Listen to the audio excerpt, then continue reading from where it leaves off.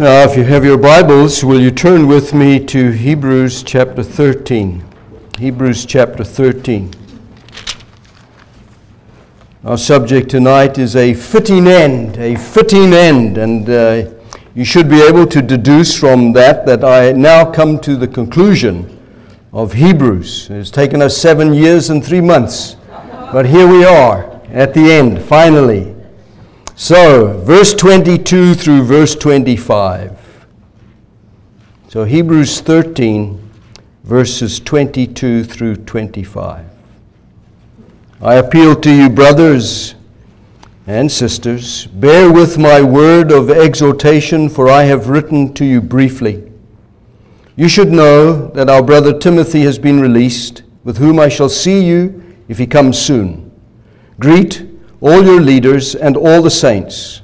Those who come from Italy, or even better, those who are from Italy, send you greetings. Grace be with you all. Amen.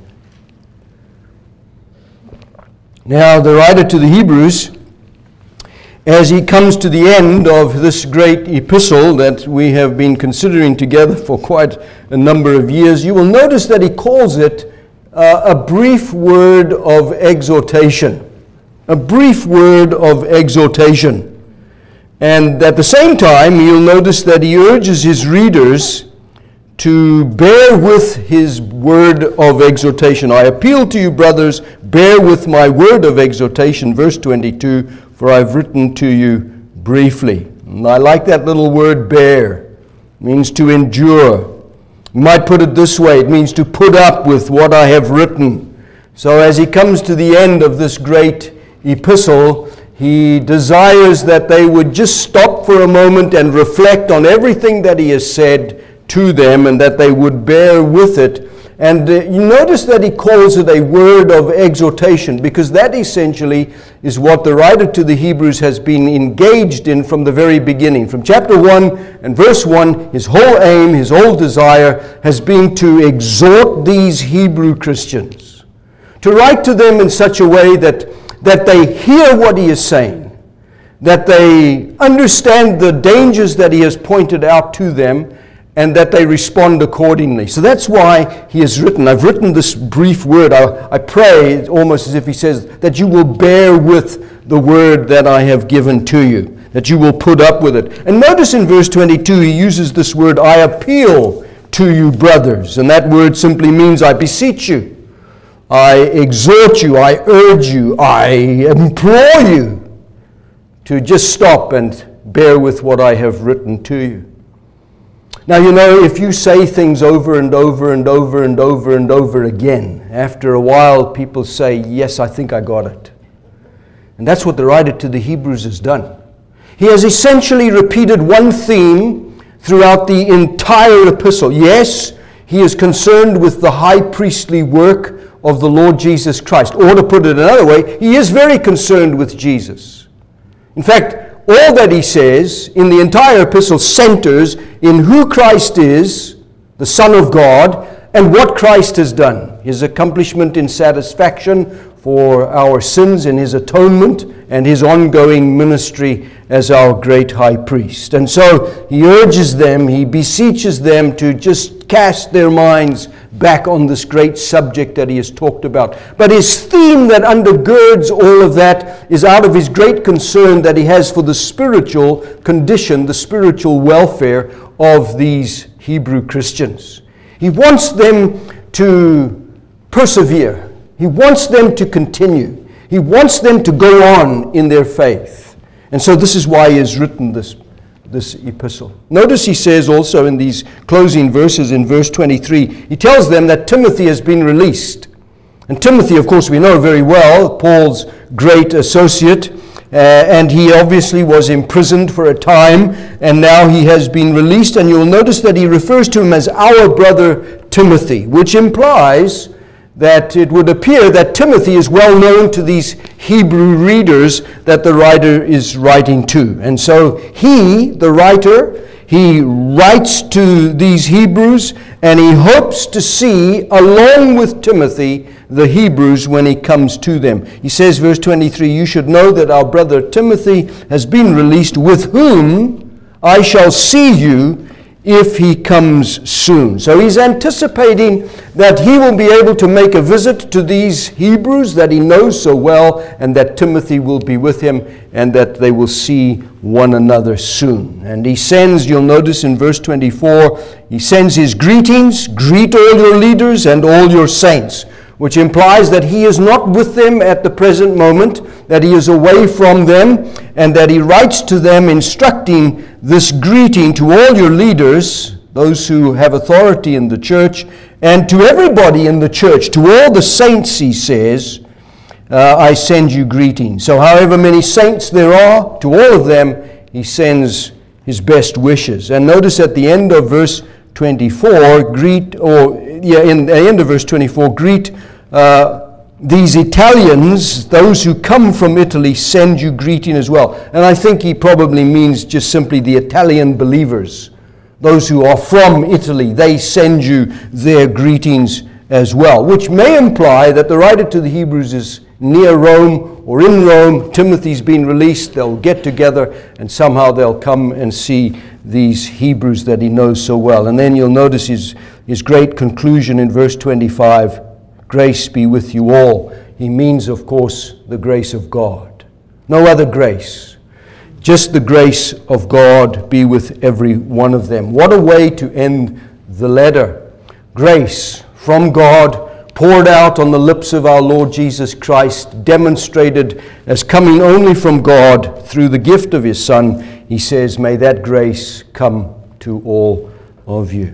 So what we find, I think, when you look at those closing verses, is just simply a warm reflection by the writer to the Hebrews of a deep fellowship and relationship that he has with these Hebrew Christians. Now, you cannot write as he has written to them unless you feel confident that you have some sort of hearing that's going to come from those to whom you're writing. And the writer to the Hebrews seems to indicate that he is part of them, one of them. He's been away from them. He feels like he can write to them. And he's written to them in some very beautiful passages and also in some very sharp passages warning them of their position in their faith. And so there's obviously a very good relationship between the author and between the Hebrew readers, and it would appear that it goes both ways. So there are advantages that the writer to the Hebrews recognizes. He makes use of the advantage. He writes to them and he instructs them as he has done. And he has written to them, I think,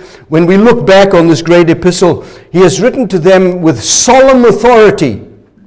He has resolved himself finally on the person of Christ and on the work of Christ, that he has demonstrated that Jesus is superior in every way in his person, and that Jesus is superior in every way in his work. And having established that Christ is to be exalted by them in their hearts and minds as the means or as the way by which they must persevere and progress in their Christian faith, he has done it with all the authority that comes to one who, it would appear, writes Holy Scripture for sure in this book that we have. He's confident also, having written in such a way, that the Hebrews will listen to him, that they will respond to him, that they will listen to his exhortations, that they will listen to his warnings that he has given to them.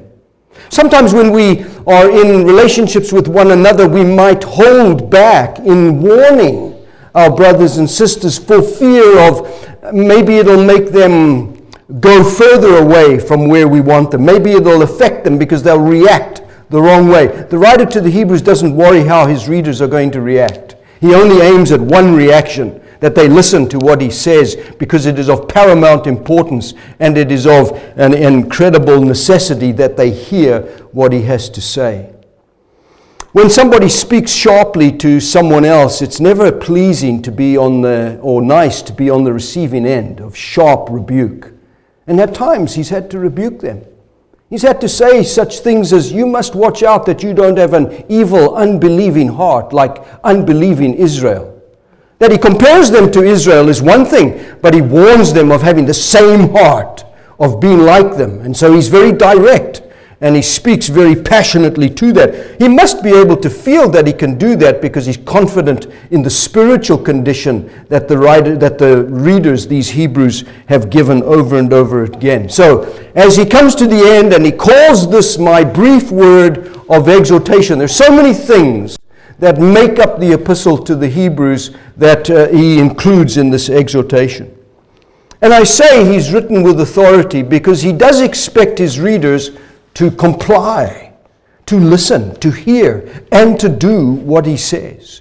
And isn't that what we all must do with the Word of God? Whenever we read the Bible, whenever we listen to the Scriptures, we must realize that it is from God that this message has come to us, and therefore whatever we hear, whether we like it or whether we don't, is not the issue. The issue is we should do and we should listen to God when He speaks to us. And not just a hearing, as if you listen with your ears, but it doesn't affect you. But no, what the writer to the Hebrews desires is that in their listening to everything that is written in this brief exhortation, that they would implement, that they would take up the solutions that he recommends, and that they would pay attention to what he says. And therefore, as he does say in chapter 10, preserve their souls. Keep themselves safe. So this relationship that he has between the readers is a very good relationship, a wonderful relationship. And the fact that Timothy was free was good news because they are in a hard situation themselves, these Hebrews. They are suffering for their faith. They are struggling. They have seen their properties seized and taken. And they have been persecuted for their faith, and yet they have joined with suffering Christians and identified with their fellow believers in their suffering. So they know something about affliction. They know something about suffering, about hardship, about trouble. They know these things. So to hear that Timothy, who was undergoing a similar persecution or affliction or suffering, has been set free would have been good news to their ears. And of course, good news is such a wonderful thing, isn't it? In fact, Solomon says that good news refreshes the bones. You feel it right deep within you. It's something that does something to you. And true, I think, spiritual good news always refreshes our souls. In fact, like cold water to a thirsty soul, so is good news from a far country, Proverbs 25:25. Now, having said that, let me remind you a little bit about some of the things. I can't speak of all of the things, so that might take another 7 years. But some of the things about this brief word of exhortation that have spoken to me. I mean, for 7 years, my Sunday night preparation has just been in this epistle. And so every week when I come, this is what I'm thinking about, this letter. And I'm been occupied with it. So there are things that are stronger than others in their stress that the writer to the Hebrews speaks about. So I want to talk a little bit about that. What is the one great danger that faces these Hebrews? It is without question the peril of apostasy, isn't it? It is will they give up? I mean, they've come so far, they've professed faith, they've suffered for their faith, and now they are thinking about turning away from that faith, that grace that has come to them because somebody or some teachers have been communicating the idea that Judaism that they left, because they're Hebrews, is superior to what the writer to the Hebrews has been talking about, superior to what they have in Christ. Because you see, in Judaism you can look with your eyes at a temple, and you can look with your eyes at priestly garments and see the priests, and you can see the sacrifices. You can take part in all of that. So their worship has gone from a very physical activity, a sight-oriented activity, to a spiritual activity. And now they are thinking about leaving the spiritual activity and going back to that which is easy. Everything is done for them. And they They can see it with their eyes, and the beautiful temple and all of the furnishings of it, those are wonderful things. And they would know those things because they are Hebrews. So the Old Testament is especially familiar to them. And the writer to the Hebrews has spoken at great lengths from the Old Testament in his letter to them. So the great danger that is facing them is, will they give up? Will they fall away? Will they actually apostatize, which is the nth degree, and there's no recovery from it? Because the writer to the Hebrews warns them, you get on that slope of backsliding, of neglect, spiritual neglect, you go faster and faster and faster down, and eventually you deny the faith, and that's a serious thing. So he doesn't want them to even begin to consider that. If they're truly born again, of course, they will not do that. But the danger, spiritual danger, exists. It's the same danger for us. You get tired. You feel the pressure of being a Christian.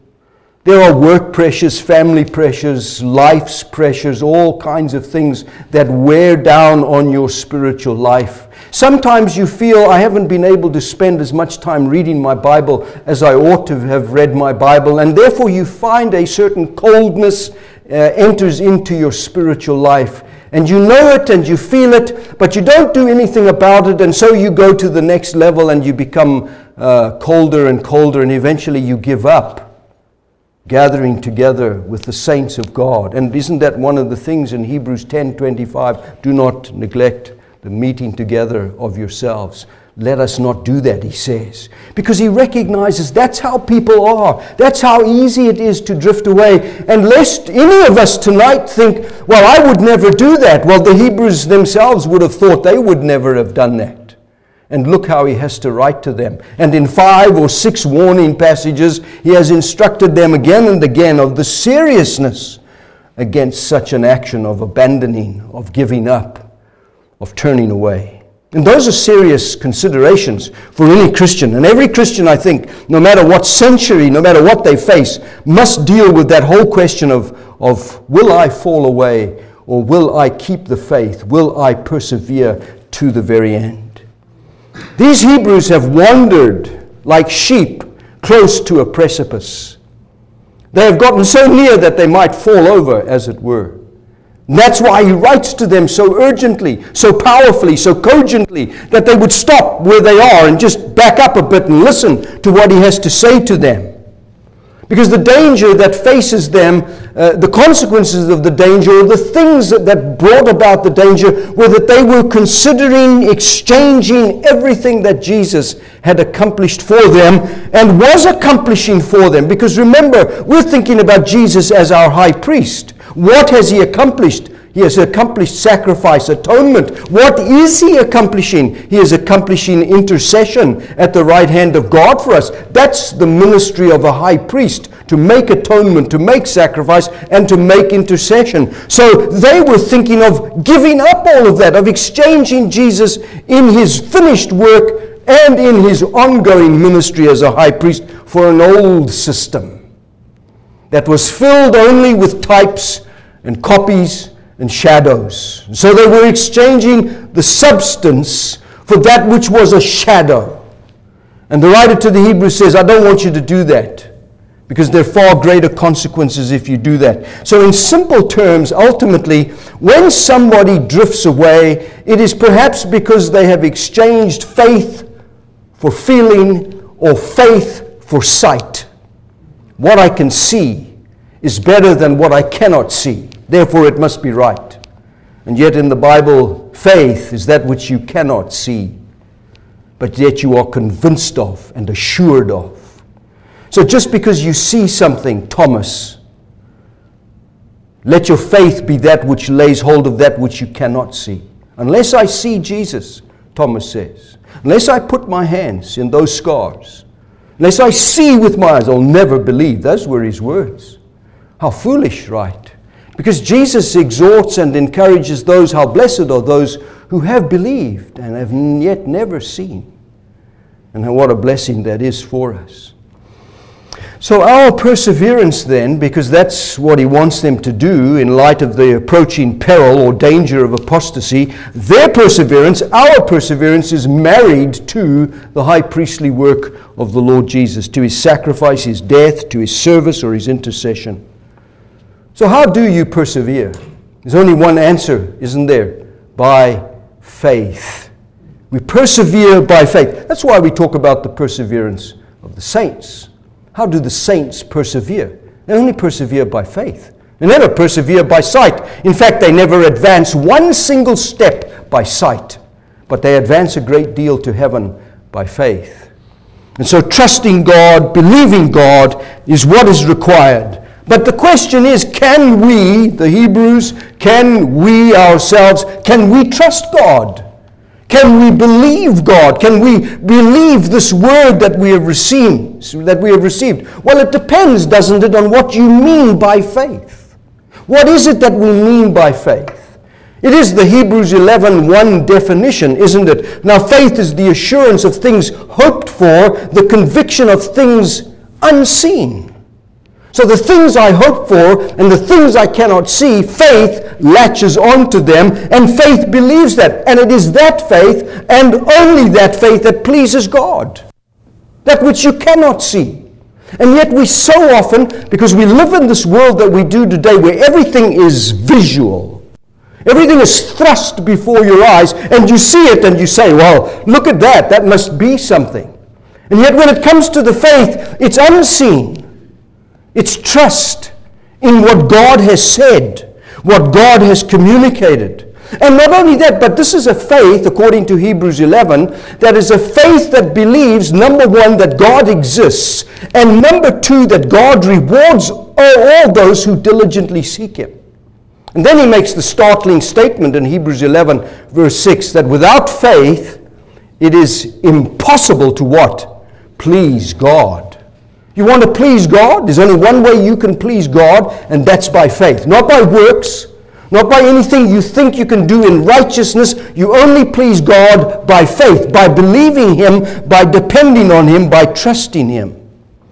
So in Hebrews, this epistle to the Hebrews, faith is essential to perseverance. So the preventive for apostasy, the danger of falling away, what will guard you against that, he says, is to believe, is to have faith. Faith that originated in saving faith, and a persevering faith that goes on all the way to the end. And it is a faith that only centers in the Lord Jesus Christ, as we find in the scriptures given to us. Now, you know, the writer to the Hebrews, he's gone to great lengths, I think, to say that nothing compares with Jesus. That there is no comparison to Christ. You've got all these Old Testament shadows, old pictures in the Old Testament, symbols and types, and all of these copies in the Old Testament. Nothing of those compare to Christ. And so he's reminding them that in this comparison that he is giving them of Jesus and everything else, nothing compares to who Jesus is, and nothing compares to what Jesus has done. And by the way, that still stands true for you and me tonight as believers in the Lord Jesus. When I think of all the ways Jesus is superior, as you find here in the epistle, perhaps the supreme way of the superiority of the Lord Jesus Christ is found, I think, in the very first verse of the very first chapter. That Jesus is a superior revelation from God.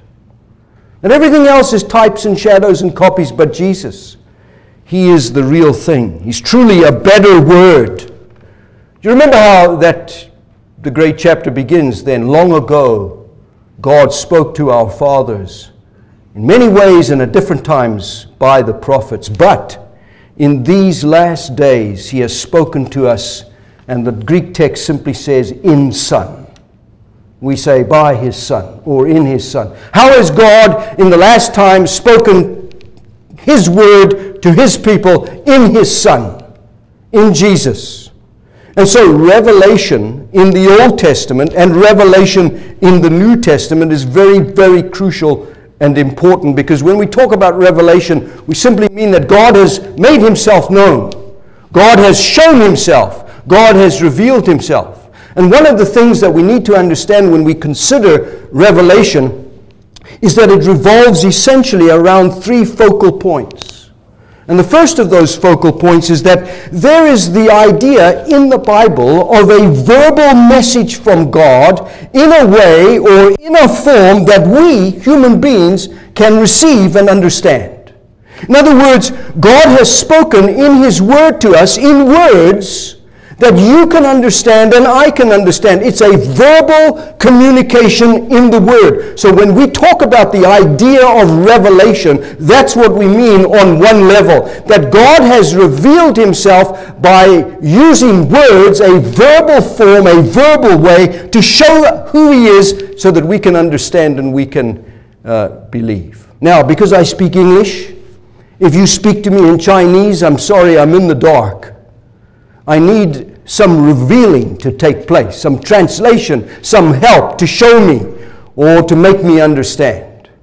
This is what God does in a verbal communication of revelation. He is simply coming down to our level and making known to us His Word, His message that we can understand, in words that we can grasp and understand. That's the first focal point. This is a verbal message that has been revealed. Second, there is the idea, isn't there, that unless God speaks to us, then there remains hidden these divine things that belong to God that we could never know or never discover by ourselves unless God actually shows us and reveals it to us. So unless God speaks to us, things remain hidden for us. If God never gave us the Word, what would you know about God?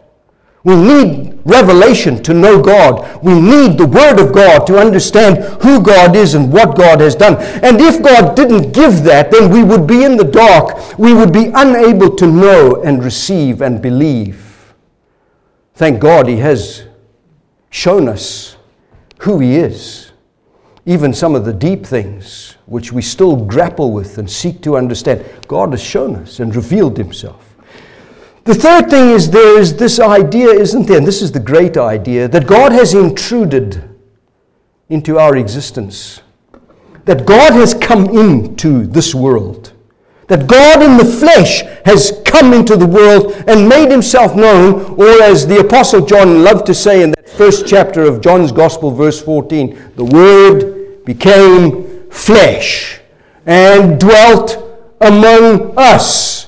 We saw Him, John says. What Word? The Word that was in the beginning. The Word that was with God. The Word that was God. That which was outside of time, outside of history. That which was eternal, invaded human space, time. God revealed Himself in Jesus. And so, if anyone wants to know anything about God, then what better place than God's revelation of Himself in His Word. And as the writer to the Hebrews thinks about, and as the Apostle John thinks about, this Word is eternal. He's from outside of time, and He makes known God to us. It's as if He says, "Oh dear Hebrew readers, as I write to you, you have come to know Christ. You have believed the gospel. You have believed in Jesus. And now somehow you are thinking of going back from Jesus to a previous word that manifested God's dealings and God's promises in shadows and in types. Why would you go back to an inferior revelation? Glorious though it was, but nothing in comparison to Jesus. Why would you do that? Why would you think about that? Don't do it," He says. Don't do that. There's a reason why we have the Word of God, dear congregation. Tonight, there's a reason why we have God's Word. It is to lead us to the God of the Word. Everything about preaching is designed to draw people to God, to show them God, that you can trust God, that you can believe God. And sometimes it's very difficult in preaching to communicate the idea that this is what God desires, that this is what God seeks and craves, that we enter into relationship and fellowship with Him. How will you do that? Through the Word that has been revealed. And it is to lead us to God. This preaching, this reading, this brief word of exhortation. Come to God, to the God who is the Word, is what he's saying. You know, theology is often thought of by, I think, many Christians as abstract, or as that which belongs in ivory towers or in academic institutions. That's theology. Occasionally you come across a book that says systematic theology or biblical theology, whatever it is. But you know what the word theology is? It's theos and logos combined. It is God and Word combined. So that what you're studying when you study theology is the Word of God. God as the Word. And there's another word that we talk about, theophany. Theos and epiphany. Or phaneia, the appearing of God. God appearing as the Word of God. So that theology is really a theophany of God, revealing Himself to His people. That, I think, is what the writer to the Hebrews has just brought in the very first chapter. Opened their eyes to see Jesus, this appearing of Jesus as the supreme revelation, who is the Word from God, the only Word of God. Don't abandon Jesus. That's what he is saying to them. So the writer to the Hebrews reminds his readers that Jesus, who is the ultimate, who is the superior, who is the final revelation in these last days, God has spoken to us by His Son. He is superior to even angels. Why is He superior to angels? Because angels worship Him. Because Jesus has a superior or a better name than all the names of all the angels. In fact, in that very first chapter, angels are said to be ministers or servants of God. They just do the will of God. But this one who is the revelation of God, He is the Son of God. Equal with God. How do I know He's equal with God? Because in the very first chapter He says, your throne, O God, is forever and forever, right? And you laid the foundation of the earth at the beginning, and the heavens are the work of your hands. They may perish, but you remain, and your years have no end. That's Jesus. Who is God? Who is this revelation? Who is this Word? You see, dear congregation, this is what the writer to the Hebrews just puts to them over and over and over again. That Jesus is the ultimate Savior. Not Moses, who was a Savior, who was a deliverer, and great deliverer though he was, who led a people of God out of Egypt, who brought them to the promised land, to the edge of the promised land. But Jesus is way beyond Moses, because Moses is a servant in the house, and Jesus is the son over the house. Or to put it another way, Moses reports to Jesus. Just like that. You see, Jesus is the ultimate Savior, not Aaron, who's the first great high priest or great high priest in the Old Testament. A man who was, the writer to the Hebrews says, beset with the same kinds of weaknesses as his people. Who can, because of those weaknesses, empathize and sympathize with them. By the way, that's why Jesus became flesh, so that He could sympathize and empathize with us in our fallen humanity. Humanity. Not our sinfulness, but our humanity. He became human. And so Jesus is superior to Aaron because He Himself, Jesus, is the sacrifice, and not like these other sacrifices of bulls and goats and so on. Jesus is the ultimate revelation, not Joshua, who brought only a temporary rest, but Jesus is the Sabbath rest of God. Jesus is the one who gives rest to His people. You see, dear beloved, our Jesus, who is the Son of God, who is our great, merciful, faithful high priest, is the one who has passed through the heavens for us. And therefore the writer to the Hebrews says, let us hold fast our confession. If that's what you believe, hold fast to your confession. You see how he urges them to keep on Since you've got such glorious themes revealed in Hebrews, since you have a glorious Christ, hold on, press on, persevere. This is on his heart and on his mind, because they're thinking about stopping and they're thinking about giving up. They were in danger, he says in chapter 2, for example, of neglecting so great a salvation. And how did they neglect their salvation? They were drifting away from the message they had heard. How important is it to read your Bible? It's very important, because if you don't read your Bible, you start to drift away. You forget the things of God. So he says to them, look, don't neglect this great salvation. Don't drift away from the word that you have received, that you have believed. And be careful that you don't become like that old Israel, who had an unbelieving heart and had a hard heart and rejected God's word for them as a people. And so he says to them in the great chapter 6, where he talks actually about falling away. He says in that great chapter that they should show the same earnestness and have the full assurance of hope to the end. Chapter 6 and verse 11. In other words, don't be sluggish. Don't be imitators. Now, I find it's easy to be sluggish. It's quite easy to be lazy. It's quite easy to neglect spiritual things. Because spiritual things are a discipline in one sense. To read your Bible, to pray to the Lord, to be regular, is a discipline. And that's not an easy thing to do. And yet, if you are sluggish in those things, you may rest assured that you are sluggish in other areas as well. In fact, your God will be reduced and will be coming down when Satan comes to tempt you. Fill yourself up, it's as if the writer says, with the Word of God. Fill yourself up with Christ. Be imitators like others who through faith and patience have inherited the promises. Chapter 6 and verse 12. It's not only because Jesus is this Word that makes him superior, but it's because of Jesus' work that he is superior. I mean, what did Jesus do? As far as the writer to the Hebrews is concerned, well, the writer to the Hebrews will tell us that Jesus entered once for all into the holy places, not by the means of the blood of bulls and goats and calves, but by his own blood. So how do you get into the presence of God, and how are you accepted by God? It's because Jesus has entered there as the sacrifice.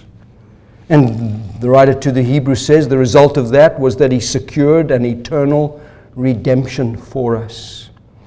And he has appeared at the end of the ages, the writer to the Hebrews says, once for all, to put away sin in the sacrifice or by the sacrifice of himself, because by that single offering, one-time offering, he has perfected for all time those who are being sanctified. Chapter 10, verse 14. Aaron couldn't do that. He had no hope of doing that. Only Jesus has done that. Bulls and goats, lambs and calves cannot do that. We need the blood of Jesus. We need the sacrifice of Christ. So he says to them, by the time he gets to chapter 10, don't throw away your confidence in these things, right? You have need of endurance, chapter 10, verse 36. No, let us not be like those who shrink back, fall away, give up, and are destroyed, but let us be like those who have faith and preserve their souls. That's the last verse of chapter 10. And then to explain what faith is, he goes into chapter 11, which is all about by faith, by faith, by faith. So by faith, Abel offered a better sacrifice. By faith, Enoch was translated to be with God. By faith, Noah did what he did. By faith, Abraham. By faith, Sarah. By faith, Isaac. By faith, Jacob. By faith, Joseph. By faith, Moses. By faith, Joshua. By faith, Rahab, the people of God, or the people of Israel. By faith, Samuel. By faith, David. By faith, Jephthah. By faith, Gideon. And what more can I say, he says. By faith is how you get to the end, to glory. Faith in these things you confess. Hold to them. Don't change them. Don't mess around with them. Believe them. Hold them for yourself and don't shrink back from them. If Jesus is the mediator of this new covenant, then you should know that his sprinkled blood speaks a better word. A better word. So see that you do not refuse him who is speaking to you. See, it's all about this idea of God speaking to us. Instead, let us go to Jesus, as we have seen right here in chapter 13, who is outside the camp. And let us bear his reproach, verse 13 of chapter 13. And let's join him. And let's keep on seeking that city that lasts forever and ever, that Abraham sought for, because he was looked for a city whose builder and maker was God.